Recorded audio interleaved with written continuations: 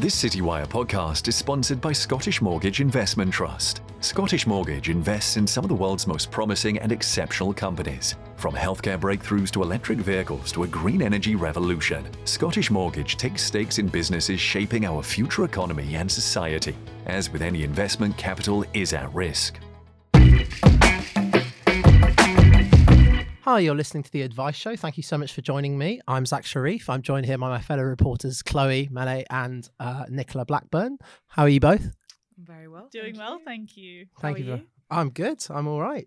Bit cold, but I'm all right. It is December. So this is a bit different from us. There aren't any guests apart from the two reporters I've just mentioned. We're just going to be doing a recap of the year, highlighting our favourite articles, the big moments for the NMA team, and what a year it's been. It has been very interesting. I can recall off the top of my head 3 fiscal events, I think, 3 prime ministers, coming off a pandemic. Mm-hmm. Yeah. Indeed. And having to come into the office to report on all of this. And yeah. Well, that's obviously the worst part of it. But to kick us off, just generally, how have you found the year? I mean, if I'm right, Chloe, you joined in February. I did join in February. And Nicola, you joined a bit before that. When did you join? Mm-hmm. September 2021. Okay, cool. And since you guys have both been here, what's kind of the pace been like? Have you found it quite quick as soon as you got here? Particularly you, Chloe, because you joined this year. I feel like the pace was quite slow when I first started because I was kind of getting acquainted with everything, and because I had no experience in finance at all, I was just learning for the first maybe 3 months, and then it accelerated quite quickly. I think around summer, I was expecting summer to be quite quiet, but it really wasn't. It was quite, I don't know how you felt, guys, but I thought it was quite intense, and it's kind of just kept that pace. But it's been really interesting though, really interesting year. Some good stories from everyone that we'll be highlighting soon. But how have you felt, Nicola? Yeah, it's been it's chopped and changed this year, I think. Definitely from the investment side of things, it's been a very abnormal year. So I think sometimes I've almost felt there's too much to cover because, markets have just had such an awful time this year. Basically, no asset class has been investable or, been delivering positive performance for people's portfolios. So I think that's been really challenging for advisors. But then on top of that, as you said, Zach, you have things like new prime ministers, new chancellors coming in, kind of unexpectedly introducing new policies on tax and cutting it, bringing it back, and that all impacts markets as well. And I think this year it's impacted them more than it has previously. So it's on the investment side of things, it's been a tricky year, very eventful. Yeah, eventful on the platform side as well. I think quite a lot of new developments. We'll be talking about this, but on the white labeling side, etc., and some acquisitions. Also, they've struggled a little bit, investment platforms this year. Flows have been down for most of them. So we'll see how it goes in 2023. But what about you, Zach? Your reporting, Zach was reporting on advice firms. Yeah. What's the industry been like this year? Well, kind of a bit of a whirlwind. So I mean, it's funny you say that summer's when it picked up. I think when I joined, it was pretty much, exactly. I joined in a whirlwind. But the advice space has been really exciting for me, and that's something that attracted me, as I'm sure it attracted you guys to the role. Just from financial services generally. But it's been pretty much an acquisition a week, if not 2 or 3. The pace of private equity continued to be quite outstanding. Because we've been compiling as well, just for our own records, a list of private equity backed firms, and that seems to, every time I talk to my editors about it, we seem to all not know what the number is because it's always increasing. So when I think we first compiled that list, it was around 33. Now it's closer to 40, 38, 39. People still have discrepancies about it, and that's really exciting because it's just such a different space. And of course, the industry is such that whoever you talk to tells you polar opposite stories about what that means for the industry. But I think the advice industry has. Like I mentioned before, it's all intertwined with politics, and I think that there's been a case for a couple of years maybe that that financial advice is an industry where it's not been too shaken up by grave political events surrounding it. But of course, this year's just blown that out of the water, just because you've seen what's happened when we get that when we get such a turn in economic policy so swiftly. Yeah. Anyway, I'll stop talking about myself for a second. I know I find that quite hard to do. Yeah, quite difficult. Yeah, I do. And I think we'll kick off and talk about our first story then. So we're all going to each talk about just stories throughout the year, obviously, and our own stories that we like. And I'll kick that off with Chloe, because pretty much as Chloe joined... well, a couple months after, but yeah. Couple months after. Okay, well, give me 2 months. Okay. Thanks. She came with a pretty brilliant story. Take it away, please, Chloe. Yeah, so when I first joined, as I said, I didn't know much about finance, but I just mentioned in passing to Nicola that when I was a student, I used to work for a lead generation company. I was cold calling lawyers mainly, and I was saying that I was calling on behalf of St. James's Place, and when I joined, I realized that we'd written quite a lot about SJP, that it's a very big wealth manager, and that what's happening there interests our readers, obviously. And I just mentioned it to Nicola and said, I don't know if this would be interesting by any chance. And she was like, oh, you should maybe talk to the editors. I feel like it is. And so I started working on it. I started reaching out to the people that I used to work with, so the other student cold callers, and building this story essentially. So it's a story about this cold calling factory, we decided to call it in the headline, where students were paid £10 an hour. We're working from someone's living room in Guildford, and we had to go by the name Sarah. The female callers had to go by the name Sarah, and we were calling lawyers at really big companies like DLA Piper, Clifford Chance, etc., and trying to get them to book an appointment with an SJP advisor. And we were told that this was a very kind of secret operation, and we were not allowed to know the name of the advisors that we were kind of working for. So I wrote this story in April. We had quite a lot of comments on it that I was reading back earlier. It was interesting to work on, and definitely kind of taught me a little bit about the sort of debates that there are in the industry around, independent and restricted advice, and lead generation as a whole, which is quite, kind of contentious subject sometimes. But yeah, I was quite happy with that. So it was about 2 months after I joined.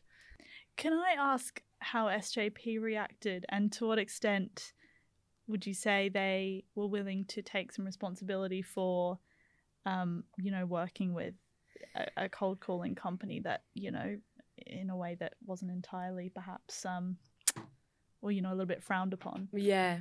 Well, they so 2 months after, so we published this in April, and in June, they took disciplinary action against the advisors involved, but they did not tell us what that disciplinary action entailed. So we actually have no idea if it was like kind of just a slap on the wrist or actually, being made redundant or whatever it was. We don't know what that disciplinary action entailed.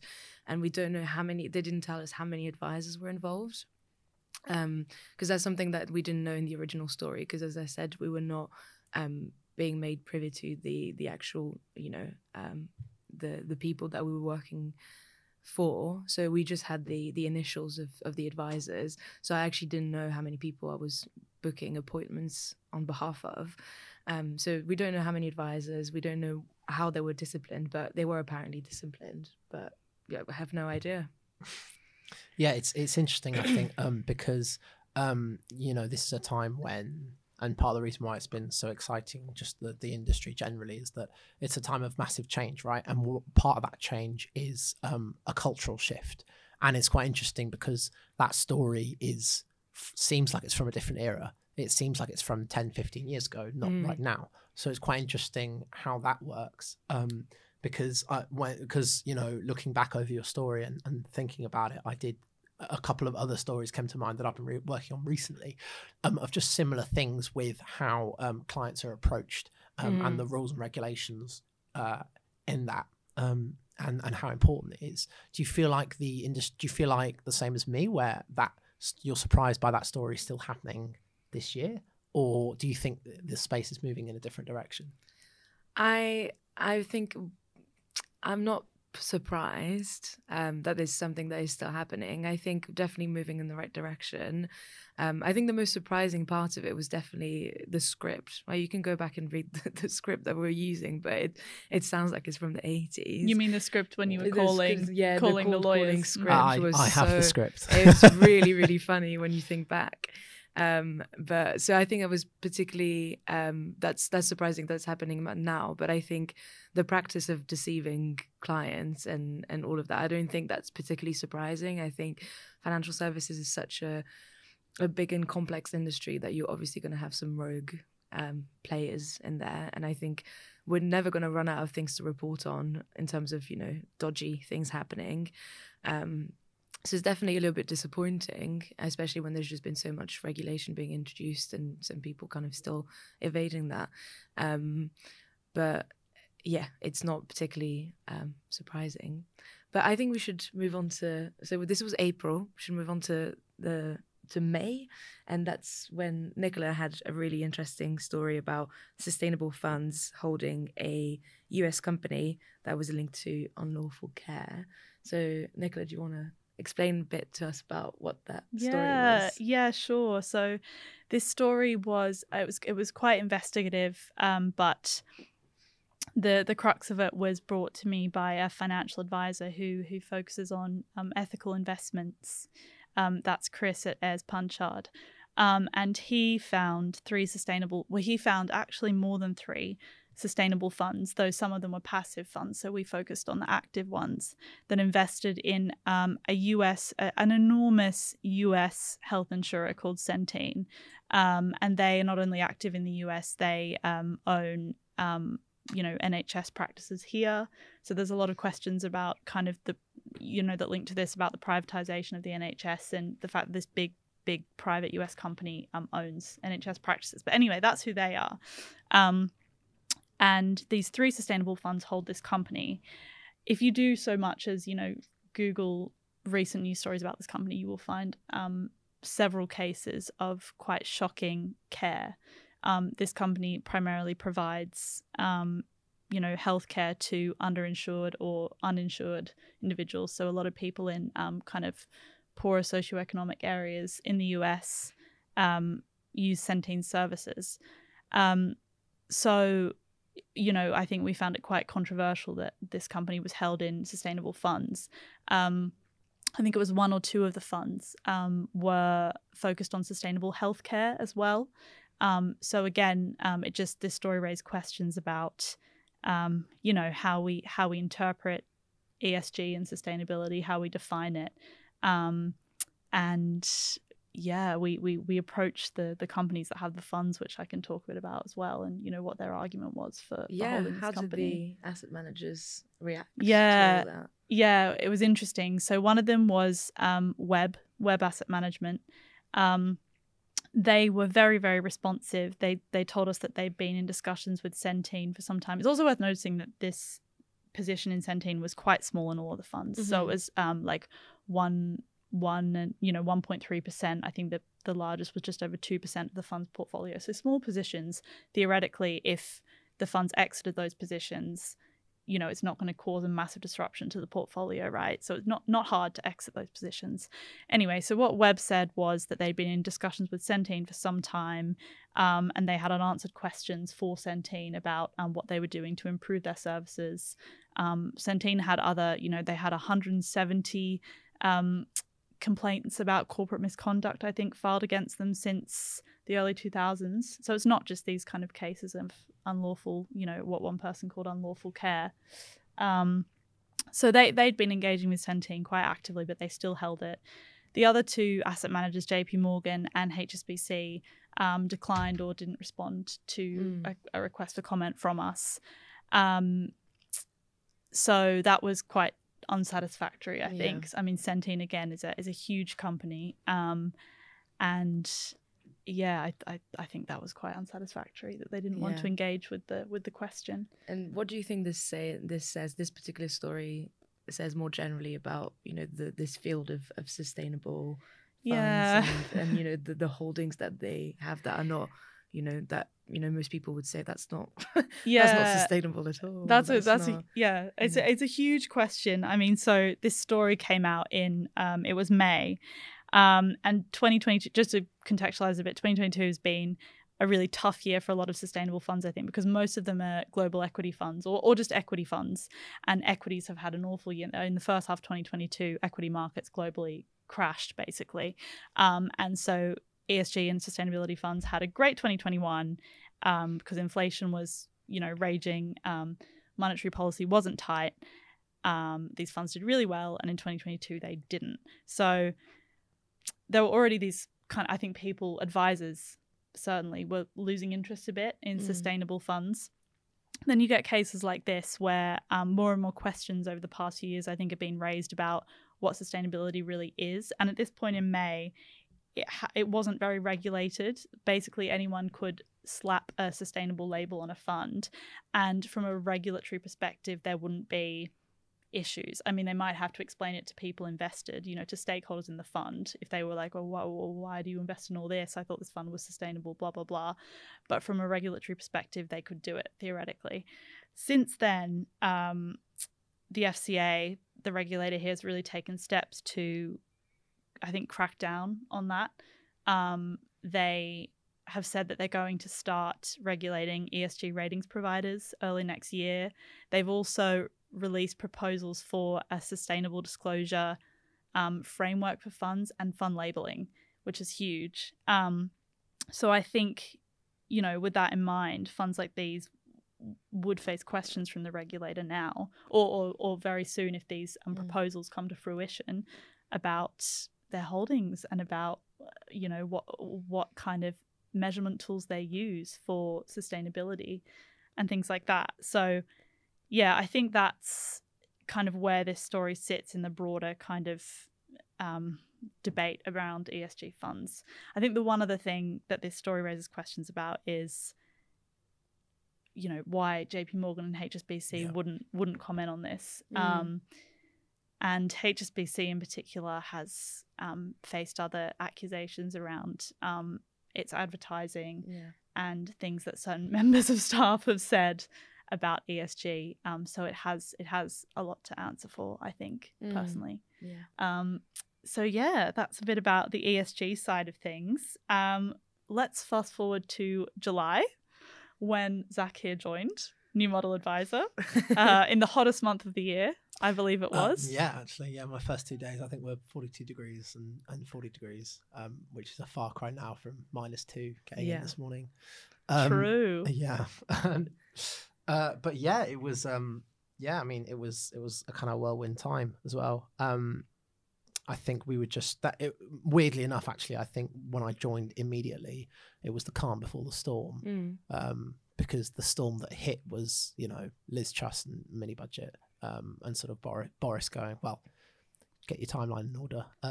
Boris, Truss, Rishi. But yeah, it was a big time. And if we continue with the chronology as well, it was also a massive acquisition about a month later for you, Chloe. Yeah, so it's not an acquisition to... Sorry, I've completely messed that up. A partnership. A unique partnership. A unique partnership a month later. So yeah, I'm not an SJP reporter here at NMA. I do investment platforms. You wouldn't think. You wouldn't think.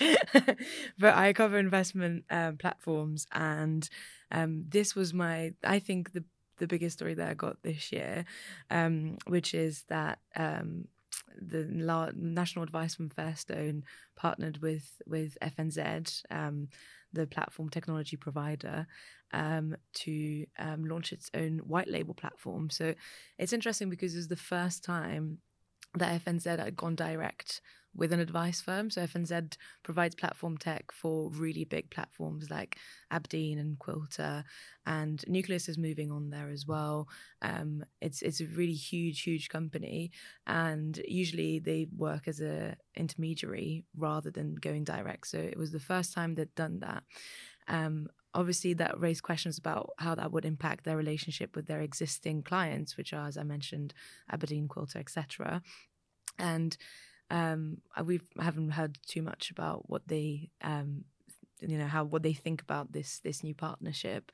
But the CEO of FNZ, Adrian Durham, mentioned that his vision for the industry was that his platform clients would also provide white label zones within their business, so to speak, because he sees that there's really, increasing demand for that particular model among consolidators and large advice firms, because they want to kind of take control of the pricing and the branding and everything with that platform. And because there's more and more large advice firms and consolidators kind of growing, I think that's going to be a model that's probably going to become more and more popular.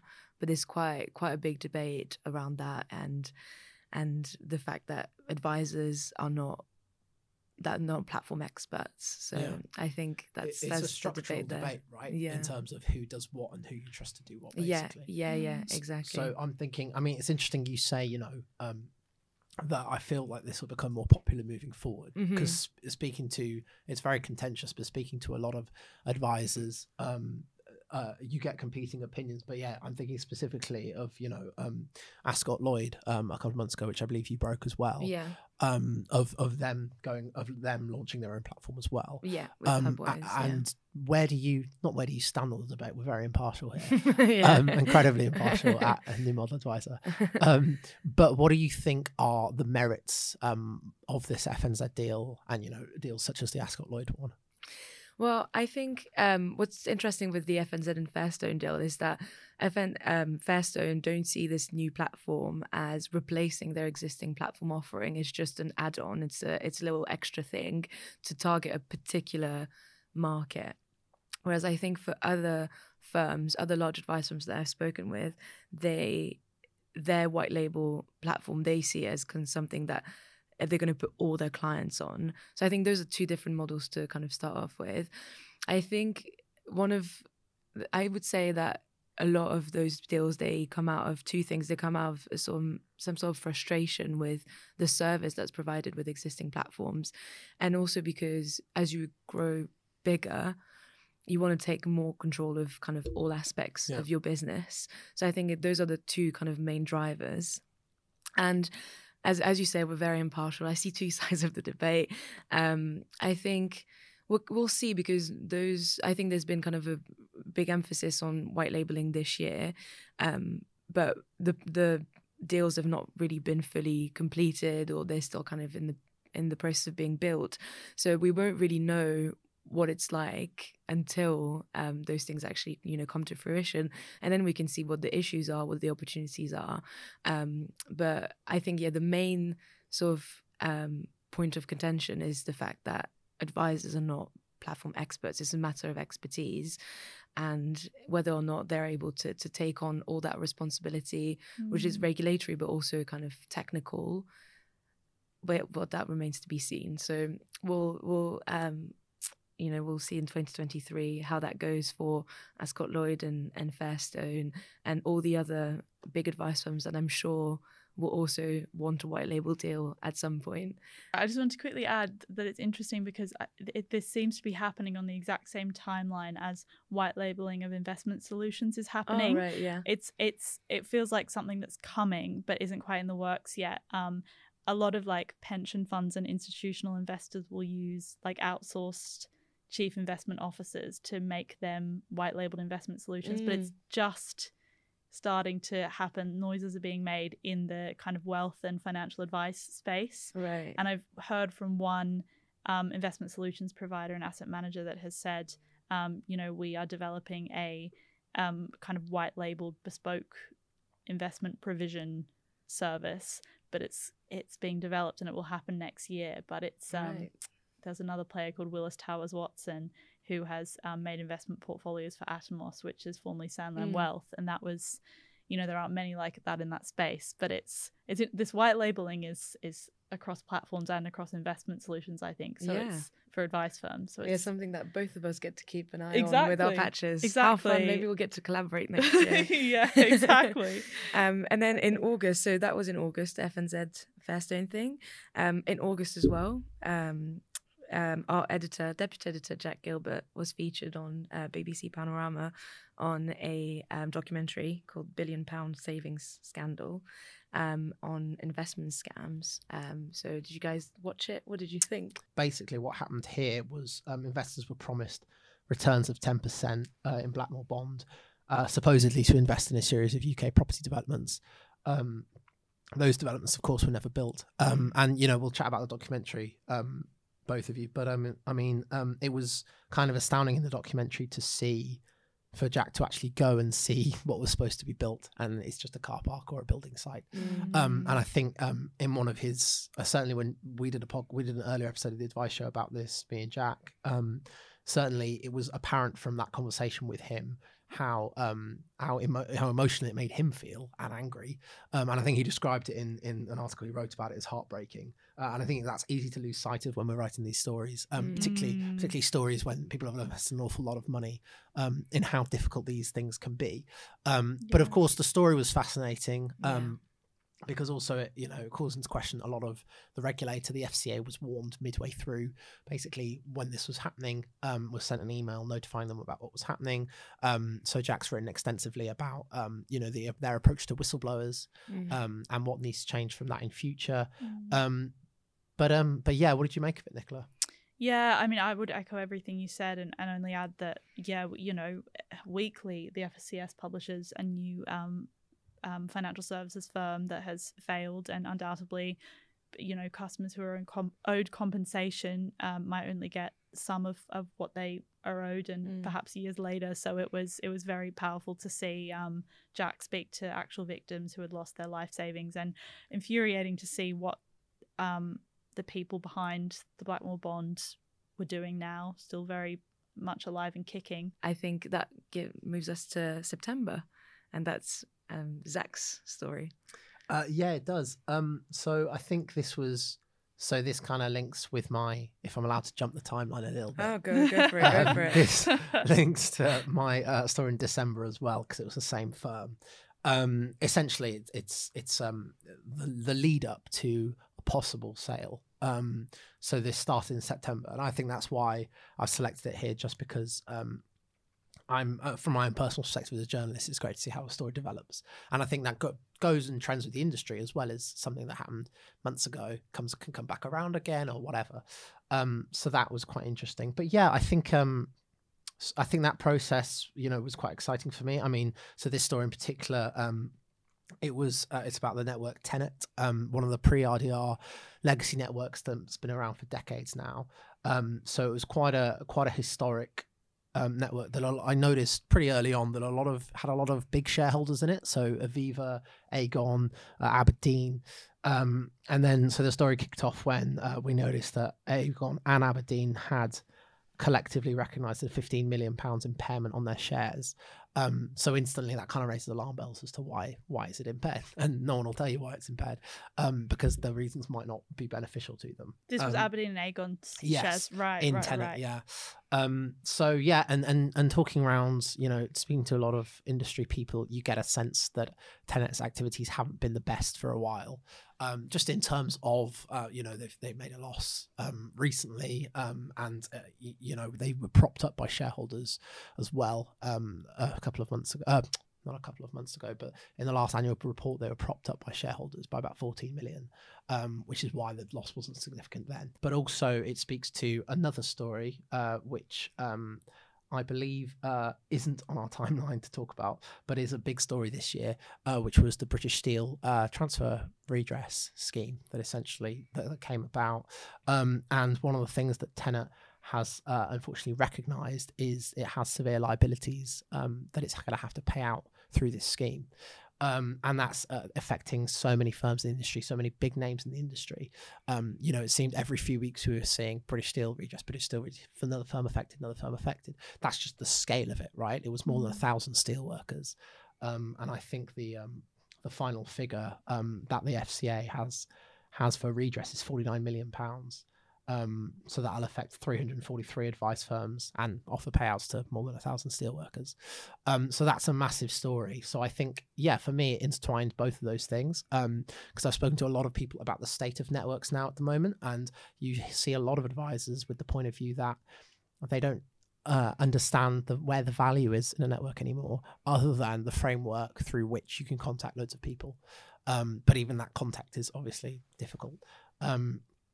Because if you have a lot of appointed representatives, the question is then, if the owner of their network changes, why would they keep going? Because the deal that they've now got is far different from the deal that they signed up to. We're seeing that, continue to see that with ARs having different relationships with their networks and looking to explore other relationships. Can I ask, Zach, Yes. what kind of what was the sort of size of the stake that, players like Aberdeen and Aegon had in Tenet? I mean, are we talking like a huge stake at the time, or So the bigger ones have about 10 or 20%. Oh, okay. So okay, right. they've got quite big shares in it. Right. So, So they're going to be really affected by yeah. this kind So of you're thing. sort of, which is also one of the reasons why it was so fascinating, is because you're looking at these. I mean, Aviva, you're looking at these massive names, and you're thinking, why is everyone's? But again, it's this thing of they've all got shares in it from 10, 20 years ago, and then the industry's a very different place now. Very different place. How are you going to follow up on that story, do you think? Well, it's sort of self-explanatory, really. You look at other legacy networks and you sort of investigate what's going on with them, and you find out what's still making them tick, what makes them different to other networks, and what makes them different to perhaps a network that's maybe not doing so well at the moment. I think you just look at the politics and dynamics between ARs and the larger group. And I think that is always can be a battle of tension. Do you think that one of the issues that there is with networks is that they're so big and so layered that there's kind of a lack of internal scrutiny, would you say? I think some would say that. I think some... they were impartial. Yeah. No, I think some would say that, definitely. I think some... and also there's a thing about vertical integration, right? So if you can maximize all the aspects of the value of the business, if you basically own it all, and all the different layers, the platform, whatever, then there's a case for it being very economically viable. But when you don't, it's a different thing. And what's also quite interesting, and I'm thinking of several firms at the moment that you speak to people about, and they say all sorts of things where it seems a bit chaotic inside. I remember someone telling me recently with an appointed representative that they hadn't returned any of their calls for the last 3 weeks. One of the problems with it is that when you have an appointed representative with a network, one of the problems that can occur is that it's simply so big. People don't know what's going on. So it's very interesting to see the successful ones that have managed that and how they've managed that. And also, the unsuccessful ones and the stories behind those. Yeah, that's true. But yeah, that was my little story in September. We also had the digital advice firm story in September, Nicola. I was wondering if you could talk a bit about that. Yes, well, I can, Zach. I'd be delighted to. So this was by far the most interesting story, and that I, wrote this year. That's the only one I ever had in its yours. Exactly, apart from the SJP Top story. 2. In its 20 years of history. No, definitely the most interesting one I worked on this year, and I had the most fun working on it, I think. And this was in our magazine. It was all about what went wrong for the robo-advice sector, because back when it started booming, I think in around 2014, 2015, 2016, I think people thought that it would sort of close the advice gap. Here was cheap advice, easily accessible advice that's, again, cheap. that, you know, it was a market that a whole load of players started popping up in. A lot of kind of fintech startups, I'd say, but, you know, some much bigger names that we know of now, like Nutmeg. And that just didn't happen. So that's what the story was about. Why didn't it happen? Yeah. And why didn't it happen? What were the hurdles that the sector encountered? Yeah. Okay. So I mean, there were many, to be honest, but I think there were two big ones. The first was the challenge of profitability, because these companies were offering advice so cheaply. It meant that what they were earning from offering that advice, wasn't matching up with the cost for them to onboard new clients. So the kind of effect of that is that, you know, Nutmeg, for example, it's over 10 years old as a company, and it is yet to turn a profit. I think in the last full year, so in 2021, in that financial year, it made an operating loss in the millions. And that is the story for most major players in the space. So they're just really finding it hard to become profitable. And then the other challenge, which is a little bit more recent, is that asset managers and bigger players are moving into the space. So you're getting like vertically integrated robo-advice companies. And the challenge of profitability isn't such a big one for them because they are backed by these companies that have a lot of money.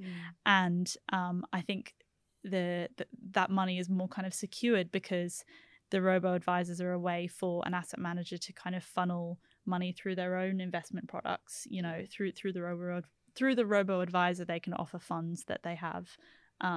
So that is, you know, like vertically integrated robo-advisors are going to be a huge competitor for your kind of little fintech startup. Robo-advisor. So it's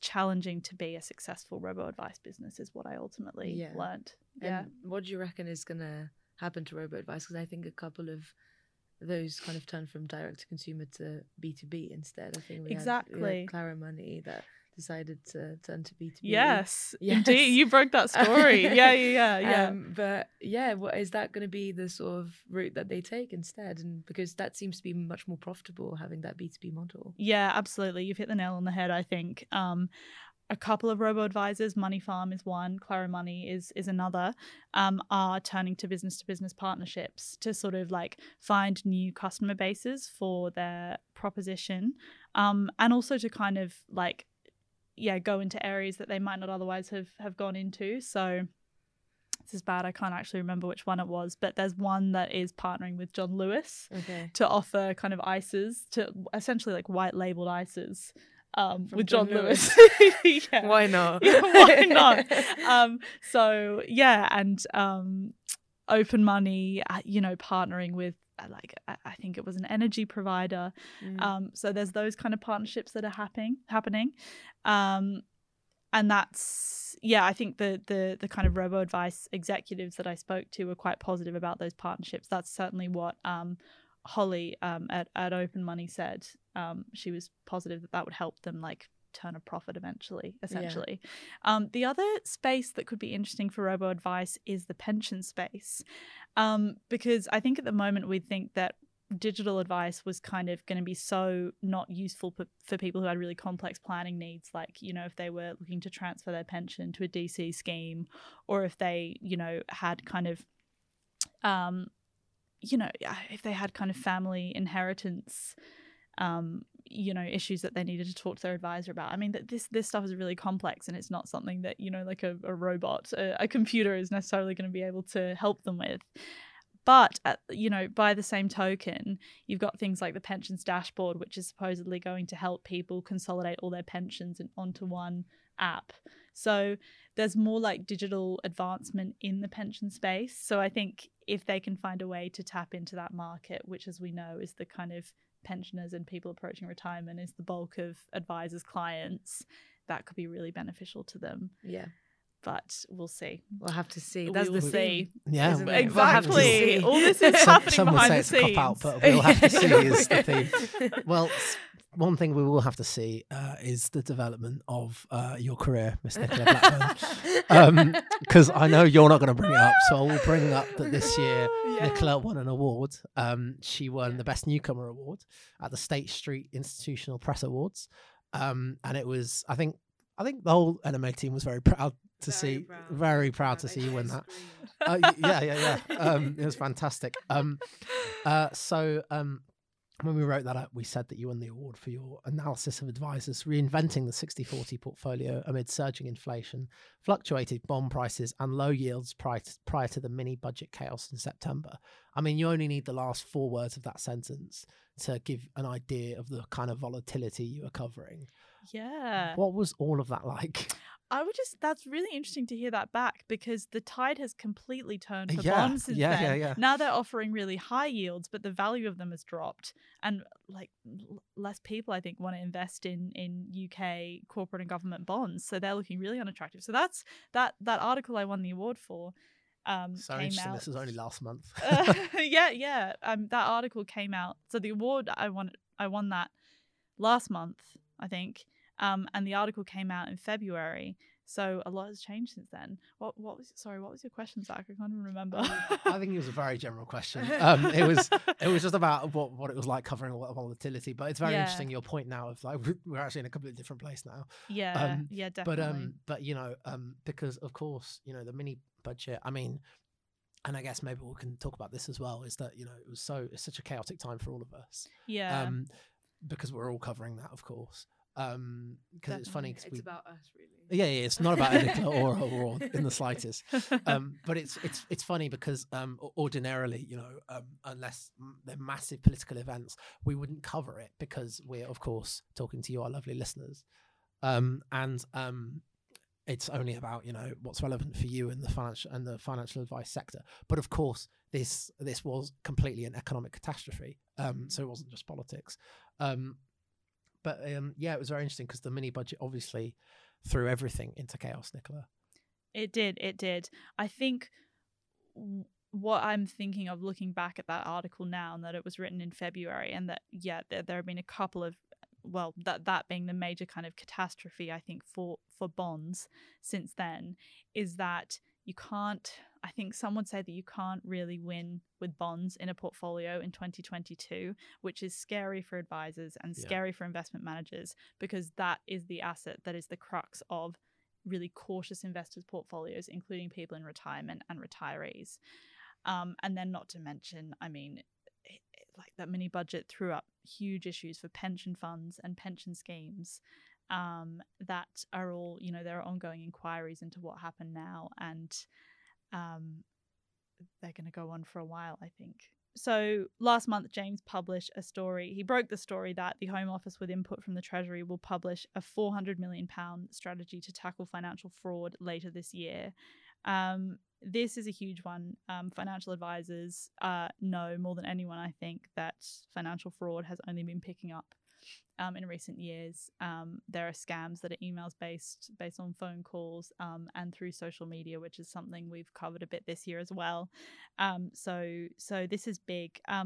James, very little was kind of said at the time about what this package would look like and what areas of financial fraud it would target specifically, but definitely food for thought. And one of many stories that James has broke this year. And a lot of interesting stories on regulation and politics. So definitely very good year for James. Yeah, definitely. But I think that does bring us to the end of our recap. It was a great year for all of us. Are you guys excited for 2023? Buzzing. I am. Be more excited. I am. Yeah. Are you? Yeah.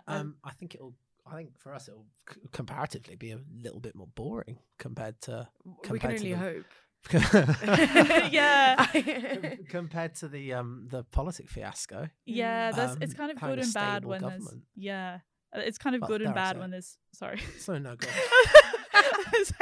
Sorry. No, you go. No, you go. I was going to say it's kind of good and bad when there's too much to cover, isn't it? Yeah, that's true. Yeah. So hopefully next year, very very little reporting from all of us. I'm kidding. But we will be back with the advice show in January.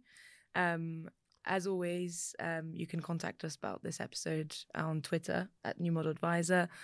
It was lovely to have a little recap with my colleagues. And thank you, everybody, for listening. Thank you so much for listening. Great to chat to you both. Great to chat to you. This Citywire podcast is sponsored by Scottish Mortgage Investment Trust. Scottish Mortgage invests in some of the world's most promising and exceptional companies. From healthcare breakthroughs to electric vehicles to a green energy revolution, Scottish Mortgage takes stakes in businesses shaping our future economy and society. As with any investment, capital is at risk.